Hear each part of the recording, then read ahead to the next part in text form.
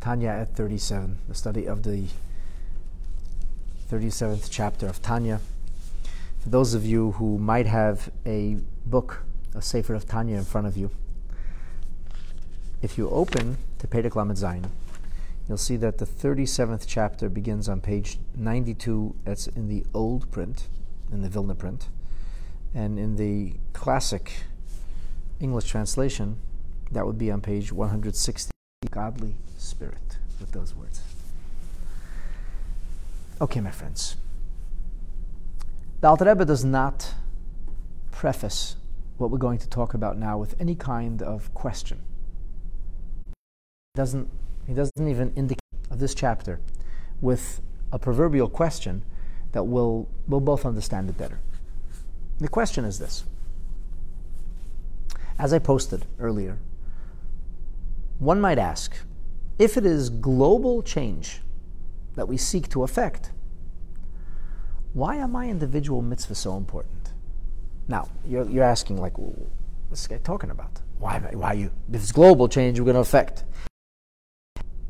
You elevate another person. You uplift another person. You growl at them. You hit the horn. You cut them off because you're in a bad mood. Now they're in a bad mood. And then they pass it on. But in order for you to be sitting at that table and drinking that cup of coffee, there were millions of people involved. Think about where the coffee bean came from. And it's in a plastic lid, and it's got a glass jar that contained it. Somebody had to create all of the pieces that put together your coffee machine or hot water urn. Somebody had to create all the pieces that are in the factory that created your instant coffee. There were other people who were involved in the planting and harvesting of the coffee beans. And they used all kinds of machinery that had all kinds of parts. And they were all wearing clothes. And some of them even had cell phones in their pockets, and that's how they were able to communicate and get it done in an efficient and effective manner, because if they were making a profit, they wouldn't be doing it. Every single tiny detail in that phone that they were using or communications device was created by somebody somewhere. I could go on. We talked about this last week. The point is that when what brought you to that moment of the mitzvah, when you do the mitzvah, not only elevates the glass or cup of coffee, but everything that was involved in bringing the cup of coffee to this place. So making a bracha, mindfully, thanking Hashem, and then drinking from the cup of coffee for the purpose of being able to use that energy to do good things is a global event. Get that. We talked about this. So suppose one morning somebody forgot to make his bracha. He goes through thousands of cups of coffee in his lifetime. And one morning he forgot. I said, what are you talking about? That's terrible. You ate, you drank, you benefited from God's bounty, and you didn't first, so to speak, have permission? Whereas the Rebbe explains, you didn't first put yourself over under the dominion of Hashem so that you should be allowed to enjoy what belongs to Hashem? That's sinful. That's like you're moya, like you're violating something which was designated for a higher cause. It's almost like an act of theft. So it's an avera, it's a sin. I said, give me a break. I elevated the coffee yesterday. I uplifted all the thousands of things for yesterday's coffee, so today's coffee I didn't elevate. I'll elevate a cup of coffee in an hour. So I'm eating food that's not kosher. Oh, that's a very bad thing. Okay, fine. I'll eat food that's kosher in an hour, and I'll do lots of mitzvahs then. So you'll come back and say, well, you know, every one of us only has so many days, as King David says near the end of Psalms, Yomim Yitzaru.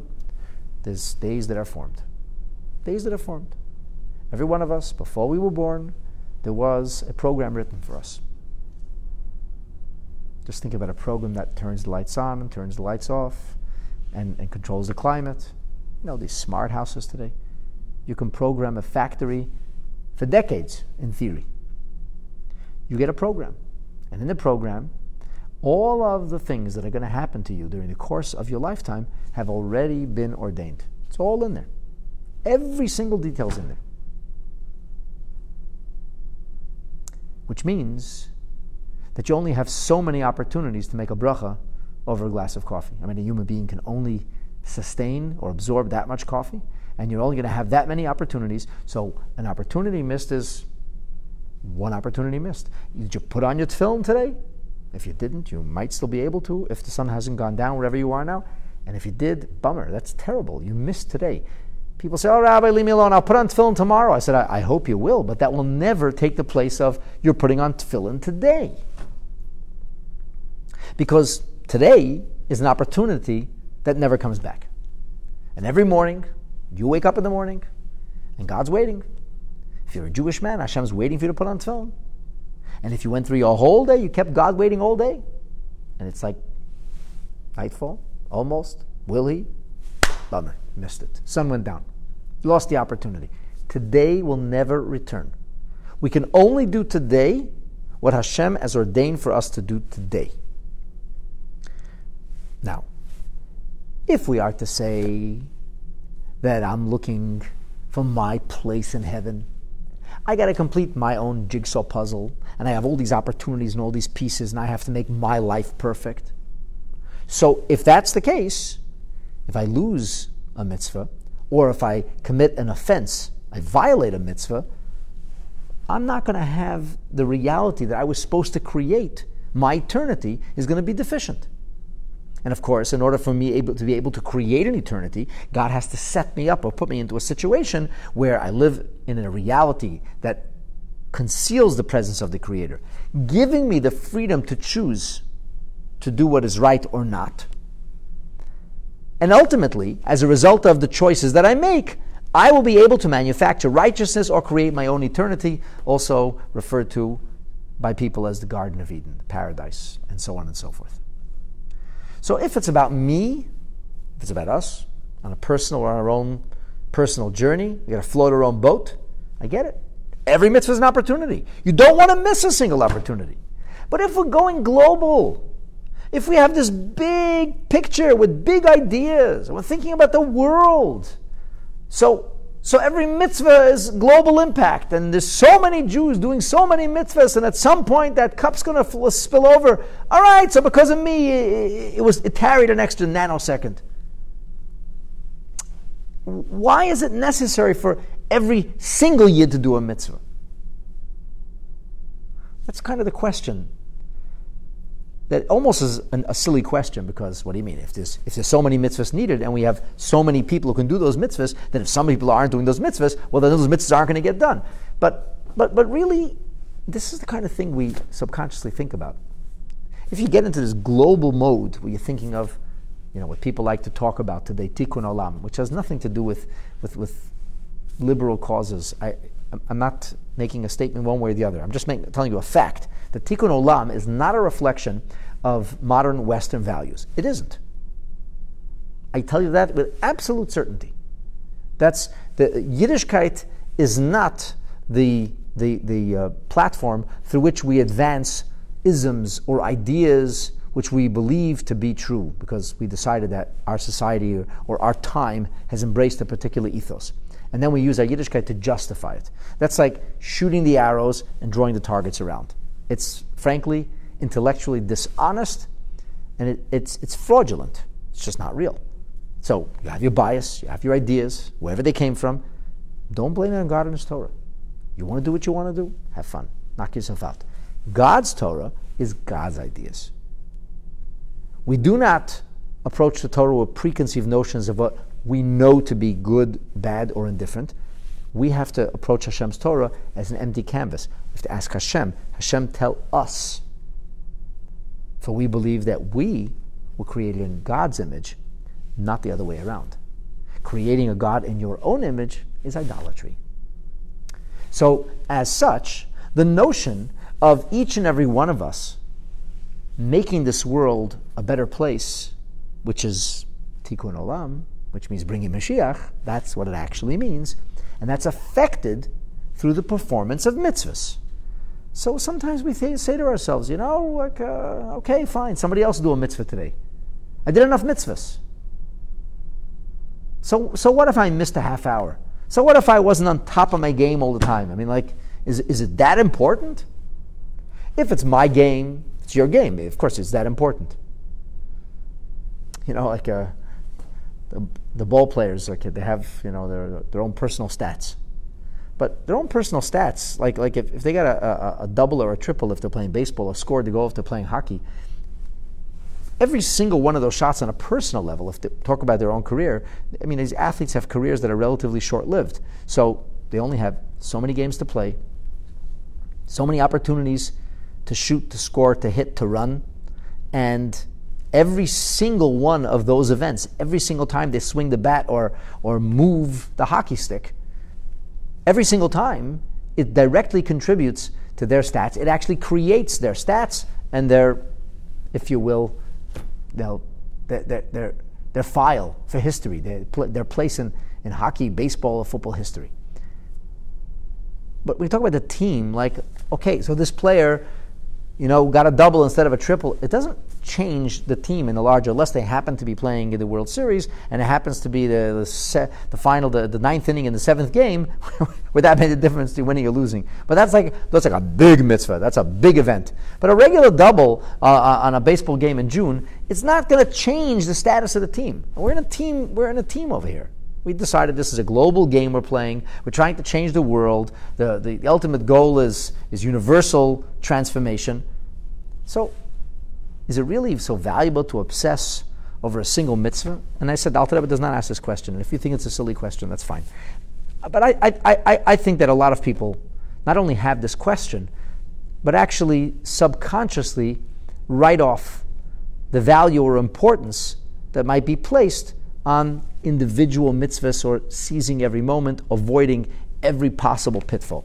And again, when people think about Yiddishkeit in personal terms, in selfish terms, when they think that they're in an obstacle race and that every single time they do the right thing, they gobble another point, and that goes into a special vault in heaven, so you lost an opportunity. You only get one game to play. This is the only life you have. You don't get 9 lives here. So you have one life, you got to gobble up as many points as you can, and then you'll be the biggest winner of all. But if it's not that, is it really still so important? And I will pose it to you that not only is it also so important, but when we are finished studying the 5th and maybe the 6th part of this chapter, I hope that as a result of this study, I will become a more meticulously observant Yid, because whenever I learn Tanya, it affects me.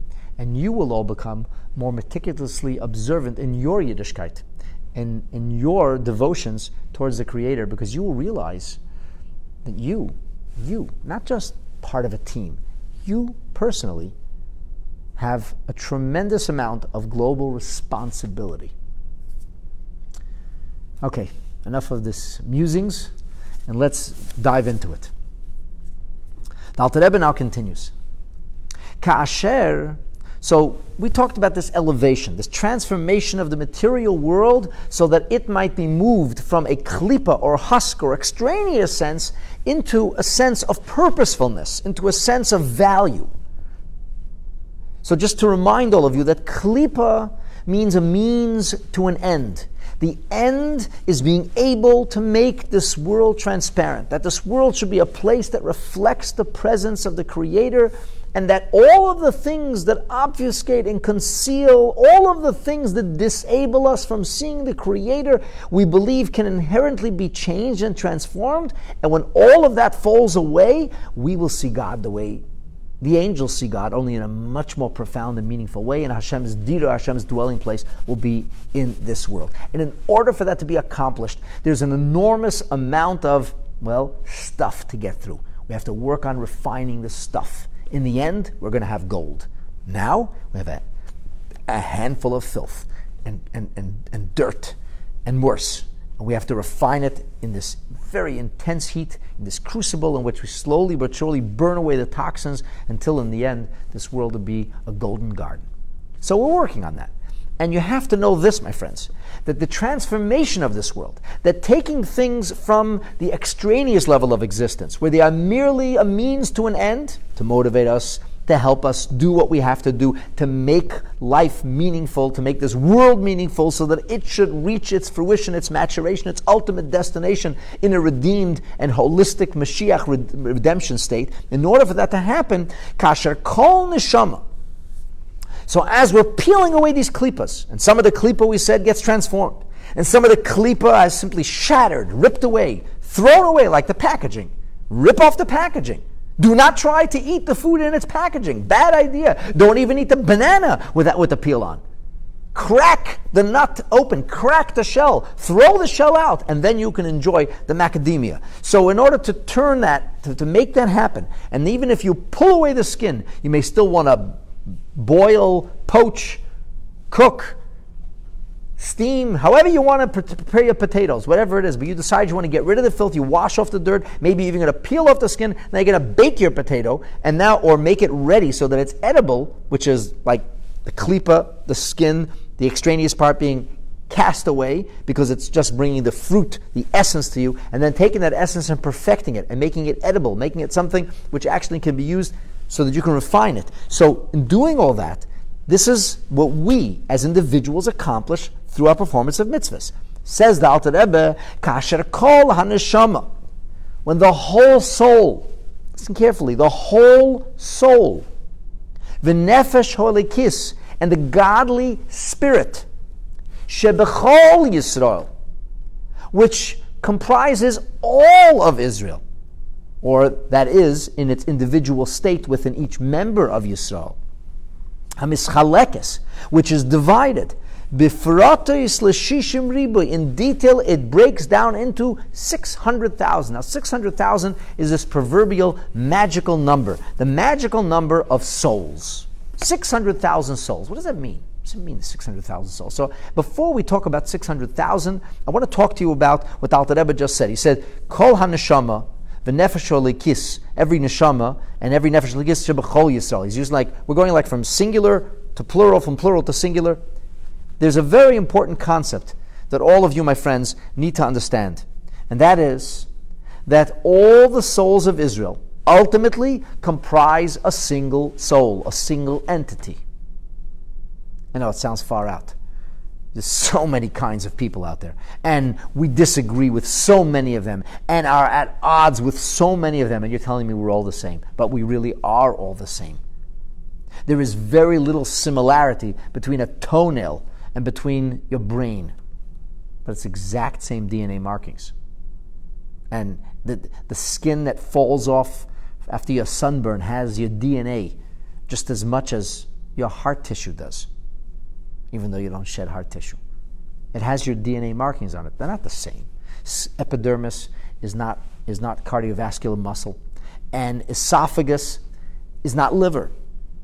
Liver is not spleen, and neither of those is a heel or a pelvis or bone material, bone density. It's not plasma. Every one of these things has a very, very different cellular structure. If you were to look at it under a microscope and you know what you're looking at, you'd be able to identify what kind of cell this is in a moment. You say, well, this is liver cells. And with liver cells, they can regenerate a liver. But you cannot take a spleen and place it into the area of the lungs and expect, well, the lungs will kind of graft together and it'll be spleen lung and everything will work out just fine. It won't. The spleen does what a spleen does. And the pancreas does what the pancreas does, and the stomach does what the stomach does, and those cells are uniquely built to be able to accomplish that specific purpose. And it can't do anything else. You'll never be able to breathe with your heart, and you'll never be able to pump with your lungs. It's just totally different material. So the next time you think that, well, this person I meet, he's so different from me, imagine if you introduced the heart and the lungs, if they actually got to talk together. So what do you do for a living? The lungs go, I expand, and every time the mouth opens, there's an opportunity. Air rushes in, and we puff up, and we're able to, and then we oxidize the blood that's running through us. And then the heart would say, I'm a pump. I just keep pumping. And the lungs go, that's ridiculous. You pump. What are you pumping for? You have to open up, and you have to make room for. They're very different. Obviously, this is a ridiculous conversation. Your lungs and your heart do not get to meet and have coffee together. But when you are going to encounter another yid, remember that all the physicality, all the materiality, which includes not only the corporeal nature, but includes even the persona and the personality and the quirks and the hang-ups and the interests and the lack of interest, all these things are only superficial. That is not what the neshama is about. The neshama, the soul, is an eternal thing, which has nothing to do, in many ways, with everyday life as we know it, with what we define life by. So the neshama, all these neshamas are part of a grand soul, a single soul. And that single soul that has all the same DNA, it has all the same markings, it's ultimately part of a single whole. That's called Klal Yisrael. That's called the plurality of the Jewish people.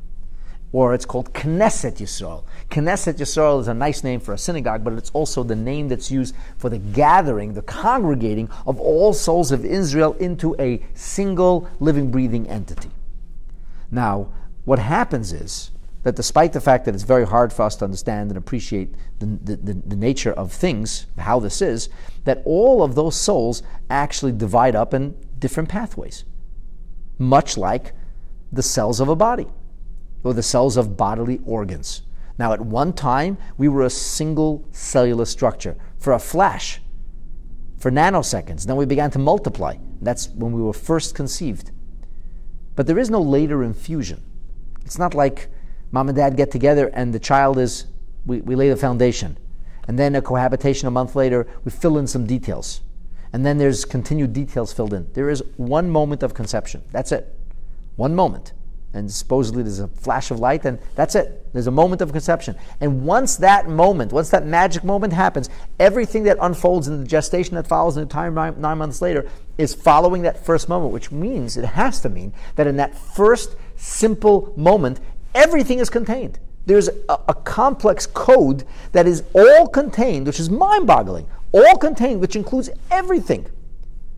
From height to bone density, from intelligence to personality, from the shape of your eyes to the shape of your nails, to whether you're athletic or not, to whether you have a tiny defect on some tiny area of the body, everything is in that simple cellular structure. It's all there. So, eventually, through gestation, obviously it very much varies and changes. Well, there's this idea of Knesset Yisrael. At one point, we're all one, and then Hashem brings this body of souls into existence, and it gestates, and through myriads of worlds and what we would call choreographed divine evolution, eventually end up with a trove of all these different neshamas. But even when we're all developed, and we got lungs and heart and spleen and pancreas and all the things that a person has, when all that's there, all that's in place, we still are a single entity. And then that has to divide from there. So it's said that there are 600,000 root souls. There's going to be always a minimum of 600,000 different types of neshamas. I didn't say different types of people, different types of neshamas. Which is the reason, by the way, that the magic number of Jewish people who left Egypt could not be less than 600,000. In fact, it was much more than 600,000, because 600,000 is only the men between the age of 20 to 60, which on a literal level is the age that represents military conscription, or the ability to fight, conquer, and settle the land of Israel. But all of those male souls also had female souls, because this is a Torah concept that Hashem always creates equality, synergy, balance. Every male soul has a female dimension. Every female dimension has a male dimension. That's the idea of Yibashert, if it works right. And by the way, not everybody gets married. So maybe if a guy never gets married, there's a girl somewhere in the world who didn't get married either, and unfortunately they never got it together. Or maybe she married the wrong person, or maybe he lost his opportunity of choice. But we believe that there is the neshama actually begins as a masculine and feminine neshama, a neshama that has both propensities, both tendencies, both dimensions. It's called ma and ban, and it gets divided. And the male soul will go to a male, and the female soul will go to a female, and ever since God divided it, we try to put it back together, and that's no simple challenge, as you all know. So this idea that 600,000 people left Mitzrayim is not really 600,000. You have to reason that for every male there was a female. Moses was 80. He lived to 120. There was probably some very old Jews. If there was 600,000 men, there was 600,000 women. That gives you 1.2 million. We got to figure that it was at least as many people that were older than that, which could give us another million people or more. And then there was many, many more children, because it says the children, they really proliferated at the end. So the children were far, far larger in number than the people who were older. So which means we have to add at least another million people. It's already, we're talking 3 million people already. But nonetheless, the magic number is 600,000, and then in the Midbar, it jumps up from 600,000 to 603,000. The number, though, is a very important number because it said that there are 600,000 souls. Now, the 600,000 souls, even the 600,000 souls left Egypt, were not animating 600,000 bodies, but as I said, rather 3 or maybe 4 million bodies. Or if you want to be very, very, very conservative, 2.5 million. But there have to be that many people. So how does that work? Well, it's not that hard to understand. If you could appreciate that a single soul has a masculine and feminine dimension, then you should also be able to appreciate that a single soul can have multiple dimensions. To make it a little easier for you, we could talk about a heart. The heart has millions of cells. The pancreas has millions of cells. Maybe the heart is made up of multiple different kinds of muscle. Each one of those muscle has millions of cells. And if you want to take the route of quantum physics, so we could talk about neutrons and protons held together by electrons, which create atoms. And every atom actually is a self-sustained entity, but the self-sustained entity that's comprised of protons and neutrons, or electrons. So every atom actually breaks up into smaller pieces. And now we're talking about on a nuclear physics level. We're talking about a level which is impossible for the human mind to be able to almost fathom. And certainly not capable of seeing this. So we have complete items which are considered to be complete, but really they also have subsections. Every cell is made up of subcells, and the subcells are made up of more subcells. And that's the idea that every one of us is a self-contained neshama, but at the same time we could be part of, or we have to be part of, other root souls. Now, there are far more than 600,000 people in the Jewish world today. The number is probably more accurately about 14 million. So we're talking about 14 million people powered by 600,000 souls. Obviously, there's got to be a few of us who are somewhat kindred or sharing a common soul or a common root. Well, we are. Sometimes people talk about meeting somebody and feeling an instant sense of kindred nature. They just connect with people. They can't even understand why. There is such a concept. That could be. And obviously there's bashert and male and female and beyond. So all of this is basically a description of the concept of the 600,000, which, as Moshe Rabbeinu says in the beginning of Deuteronomy, could go ad koich v'hashamayim l'roiv, until the numerous as the stars are. And then he says, Yosef aleichem kechem elef pamim, may God multiply that another 1,000 times. Not a contradiction. So now each of these neshamas, which is part of a greater or grander neshama, or part of a greater and grander source, which all of these 600,000 come together to comprise a single neshama. So each of those individuals carrying out their assigned task is ultimately part of a bigger picture. And the bigger picture is the transformation of Klal or Knesset Yisrael, or the transformation of all the klipa nature of all the neshamas together also comprise what we call a single soul. So when every neshama, or when every individual, tikayim kol nefesh pratis, when each soul, each nefesh is the vital soul that animates a physical body.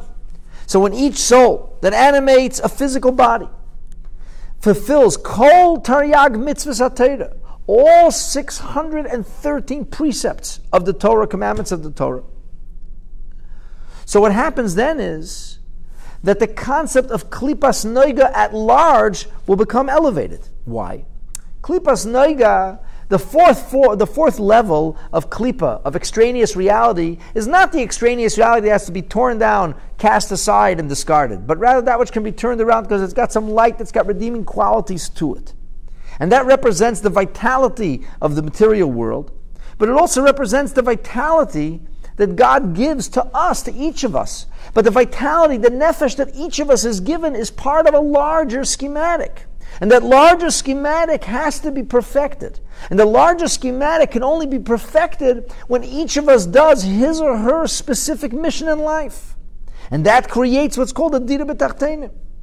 And when each and every one of us does our role, our part, not only are we part of something bigger. Not only are we part of Team Klal Yisrael that is together involved in transforming the world and bringing the coming of Mashiach, in a sense, elevating, rarefying the universe, but actually it can only happen when all of us, meaning all of me, all of you, all of us, the whole of us, the whole of me and the whole of you, when I'm using every ounce of wherewithal, every ounce of ability, and when you're using every ounce of wherewithal and ability, so when all of us are using all of us, all of who we are, then essentially that brings us into a state of universal redemption. In other words, in a certain way, we become like the nerve center for the world. Like we are global. So it's really, really important if every Yid does his or her mission, because every single member of Am Yisrael has an oversized responsibility. So when we talk about us being a chosen nation, first of all, it has nothing to do with race. That's ridiculous. It doesn't make a difference what color you are. It doesn't make a difference what gender you are. It doesn't make a difference what your hang-ups are. None of that it's all irrelevant. Souls aren't colors. So that's skin colors. Souls don't have skin. Souls aren't short and souls aren't tall. They're not obese, overweight, or fit. They're souls. So every soul of Yisrael is chosen by Hashem and given an extra added responsibility, an enormous added responsibility. And just like a person who has unique gifts, if they're gifted with a brilliant mind, and they don't do anything, they don't amount to anything. They want to do something menial, something simple, and just chill out and relax and, just get through life, muddle through life, having as much fun as they could. But you're a person who could have solved the biggest problems. You have the ability to transform the world economy. You could have discovered the cure to cancer. You could have been the person who could have redesigned agriculture, as a person actually did, and saved 1 billion lives. Instead, you play video games. So that's terrible. It's like a crime against humanity. It's a crime against the universe. But a person who is not really capable of much else. It's all they can do. The best they can do is be this very average or mediocre mediocrity. It's all they can do. And the person was deficient. They didn't accomplish as much as they should. They should have made a living and not fought at all. And instead, they fought in their house because they weren't bringing home the paycheck that they should have. Okay, who did you hurt? You hurt your loved ones. You hurt your children. What if this is a person that could have made a global change, but they chose not to because they're lazy? So you look at these two people and say, the latter has much more to answer for. Why? Why? Because the latter has given such potential and didn't do anything about it. So ability is directly linked to responsibility. The fact that we have greater abilities means we have spiritual abilities, means we have greater responsibility. And the fact that we could have a bigger impact means that we necessarily should or must have a bigger impact. It's an obligation. It's not just a privilege. And every obligation is a privilege. It's just like the person who's wealthy has a privilege of providing for those who don't have. It's also an obligation, not a contradiction. Both are true. As members of Am Yisrael, we have an obligation. And that obligation comes along with an amazing privilege. You got to do something about that. Now, you could ask me the question, what do you mean? What is the Alter Rebbe saying? Every single Yid should fulfill all 613 mitzvahs? That actually makes no sense. Because some of the 613 mitzvahs are male-oriented mitzvahs. You can't have a circumcision if you're not male.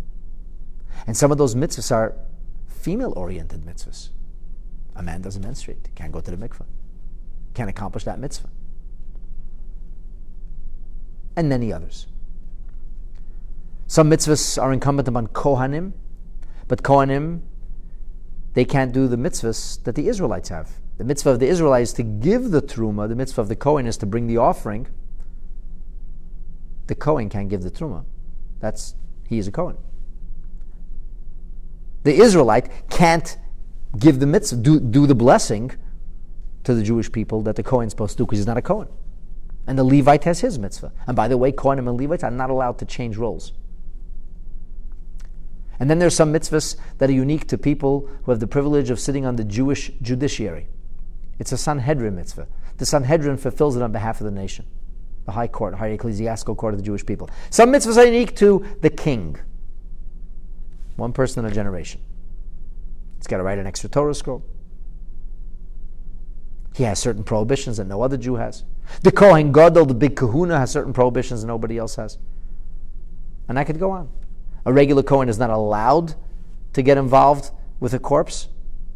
And a regular Israelite is mandated to perform that chesed shalemus, that eternal kindness of truth, in which they provide human dignity to human remains.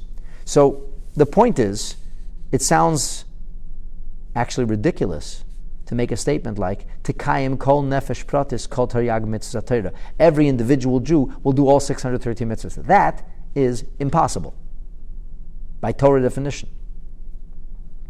So what does it mean? So this brings us to the notion of reincarnation. Reincarnation does not mean what most people think or tend to think it means.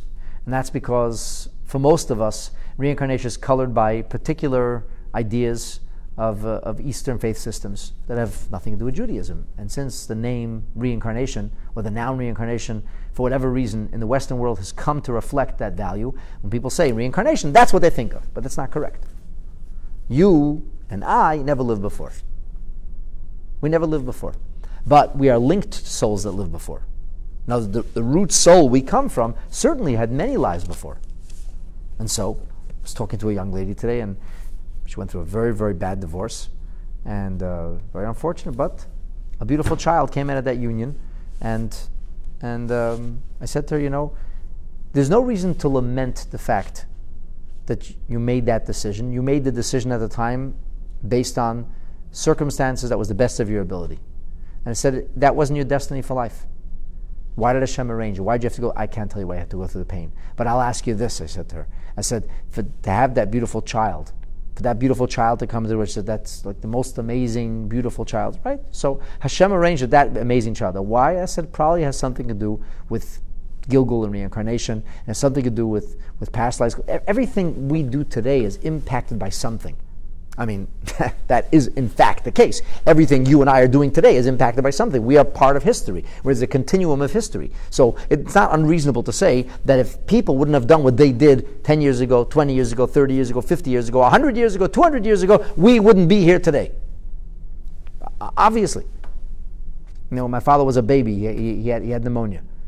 And my grandfather found a U.S. airman who gave him his personal package in the Soviet Union. It was still right after World War II. There was still U.S. airmen stationed in Russia. And he gave him his personal supply of penicillin, because there was no penicillin in the Soviet Union at the time. And that saved my father's life. Right? Now, who that airman is, who will ever know? He may not even remember having given it away. Who knows? Right? But look what happened because of a deed that happened 70 plus years ago. A deed, a moment of kindness. A moment of kindness that transformed today hundreds of lives.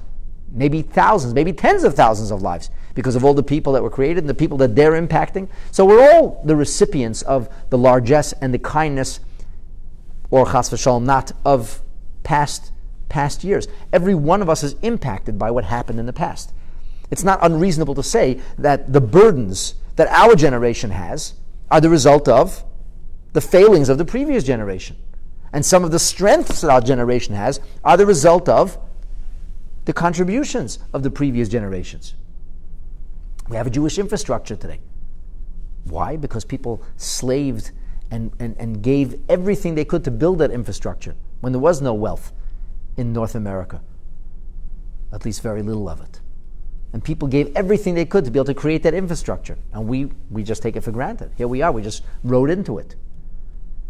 So we're able to do what we do because of those deeds. At the same time, many of the failings of Jewish leadership of the 50s and the 60s put us into the situation today where we have this terrible, terrible assimilation and so many Jews being lost. And what are we going to do about it? How are we going to bring all these lost neshamas home? We're always connected to past lives. Some of those, that's a little more intimate. Some of that's actually something our neshama, the person we're related to, a person whose neshama had the same root source of our neshama that we now, And therefore, we're part of like a line, and the line is made up of many dots. So each dot receives what they received from the dot before. And if you have a line that's made up of 10,000 dots, the 10,000th dot received whatever. It only got to where it is because of the first dot. And each dot or each circle led to the next. And eventually that created this line. So there's this linear thing. And there is a concept of Gilgul. There is a concept of one line leads to the next, and they're all related. And so it is eminently possible, in fact it is most likely and probable, that a lot of the things we're doing are making up for lost business. Here's a fascinating example that maybe you could relate to. There's a Mishnah that says that Hillel once met a skull. And he starts talking to the skull. He says, Al da'atei atfeich atfuch. Because you drown others, that's why you would drown. And then he says, V'seif metafayich yutufan. The ones who drown you will be drowned. So there's a medrash that tells us that this is the skull of the Pharaoh. And who did he drown? All the Jewish babies. So what happened in the end? The Pharaoh escapes. He goes to a place called Nineveh. He becomes the king, and in the end, he was deposed and drowned. So the Arizal says, so why should his drowners drown? And Arizal says, no, it's not his drowners. Hillel turned around to his disciples and said, "V'seif metafayich, whoever will drown you, meaning you, Am Yisrael, Yutufun, they'll drown in the end too." And the Arizal says, Hillel was a Gilgul, an extension of the neshama of Moshe Rabbeinu. And because he was an extension of Moshe Rabbeinu, so to speak, he faces off with Pharaoh the first time. So now it's like unfinished business, because Moses never meets the Pharaoh again. And that final exchange has to come to complete the circle. So Hillel, talking now millennia later, who is connected directly to Moshe Rabbeinu, Hillel has to meet the physical remains, the skull of Pharaoh that miraculously floats up out of nowhere. And he is a big tzaddik, operating at a different frequency, immediately knows what this is and what he has to do, and how what he's doing now completes something from the past. So each and every one of us is given all kinds of missions and tasks in which we're completing things from the past. And each of the 600,000 souls, in the end, gets to do all the 613 mitzvahs. So in some iterations or incarnations, it'll be a Kohen, and some it'll be a Levi, and some it'll be in Israel. Maybe in some it'll be a leader, a Melech, a Kohen Gadol. In some it'll be a man, and some it'll be a woman, and so on and so on and so forth. In one version, there was a divorce. In another version, a marriage. All these different mitzvahs that got taken care of. So we have to believe, and this is the idea, that it says, Lo yidach menu nidach, no drop of holiness, the matter that makes up souls will never be lost. And that in the end, seifan lasis tshuva, every single neshama will be brought back home. That's the eschatology of Torah Judaism. And therefore, in the end, every neshama will fulfill all the mitzvahs and will be elevated through that. And by elevating all the neshamas, all the souls, the world becomes elevated. In other words, it's not just a klipa out there. It's not just the notion that we have to utilize every ounce of wherewithal in the world, harnessing it for a holy purpose, for a dira b'tachtonim, to make a dwelling place for God. But we, the construction workers who are on this project, also are part of that perfection. We also have to be elevated. We also have to be fully developed. And only when both those who are supposed to carry out this elevation, as long as the subject or object, upon which the elevation is being carried out, the object being the world, the subject being the neshamas, the souls that are involved with worldly or material matter, only when all of us are fully elevated, only then can the world reach its fruition. So what happens is, if I am not doing my job, and my job means 100% of what the ability that I'm being given, then I'm deficient. And if I am deficient as an individual, I'm not an individual. I am part of something much greater. So if I don't self-actualize in my individualistic way, I'm ultimately robbing Am Yisrael. It's the nation of Israel that loses something. In the same way that you could understand that if there might be a member of the Jewish people, of Am Yisrael, who is capable of performing some kind of incredible duty, incredible deed that will impact the lives of tens of thousands, if not millions, and that was deficient, and just didn't do his or her mission, even though they could have done that. So that would be terrible. That would be, the nation would be lacking. The nation would be poorer instead of being enriched. So think about that and then personalize it. Make it your own. That's the story with every single one of us. Every one of us has this global responsibility. A global responsibility to every member of Am Yisrael we meet. A global responsibility to the world, because only when Am Yisrael is who Am Yisrael should be, can the world become what it can be. This is what Hashem places upon us.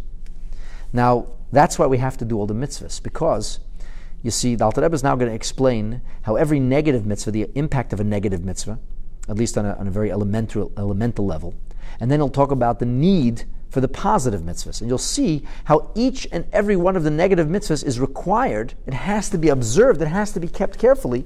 And each of the positive mitzvahs necessarily has to be performed in order for us to reach our spiritual potential. Otherwise, we'll ever be deficient.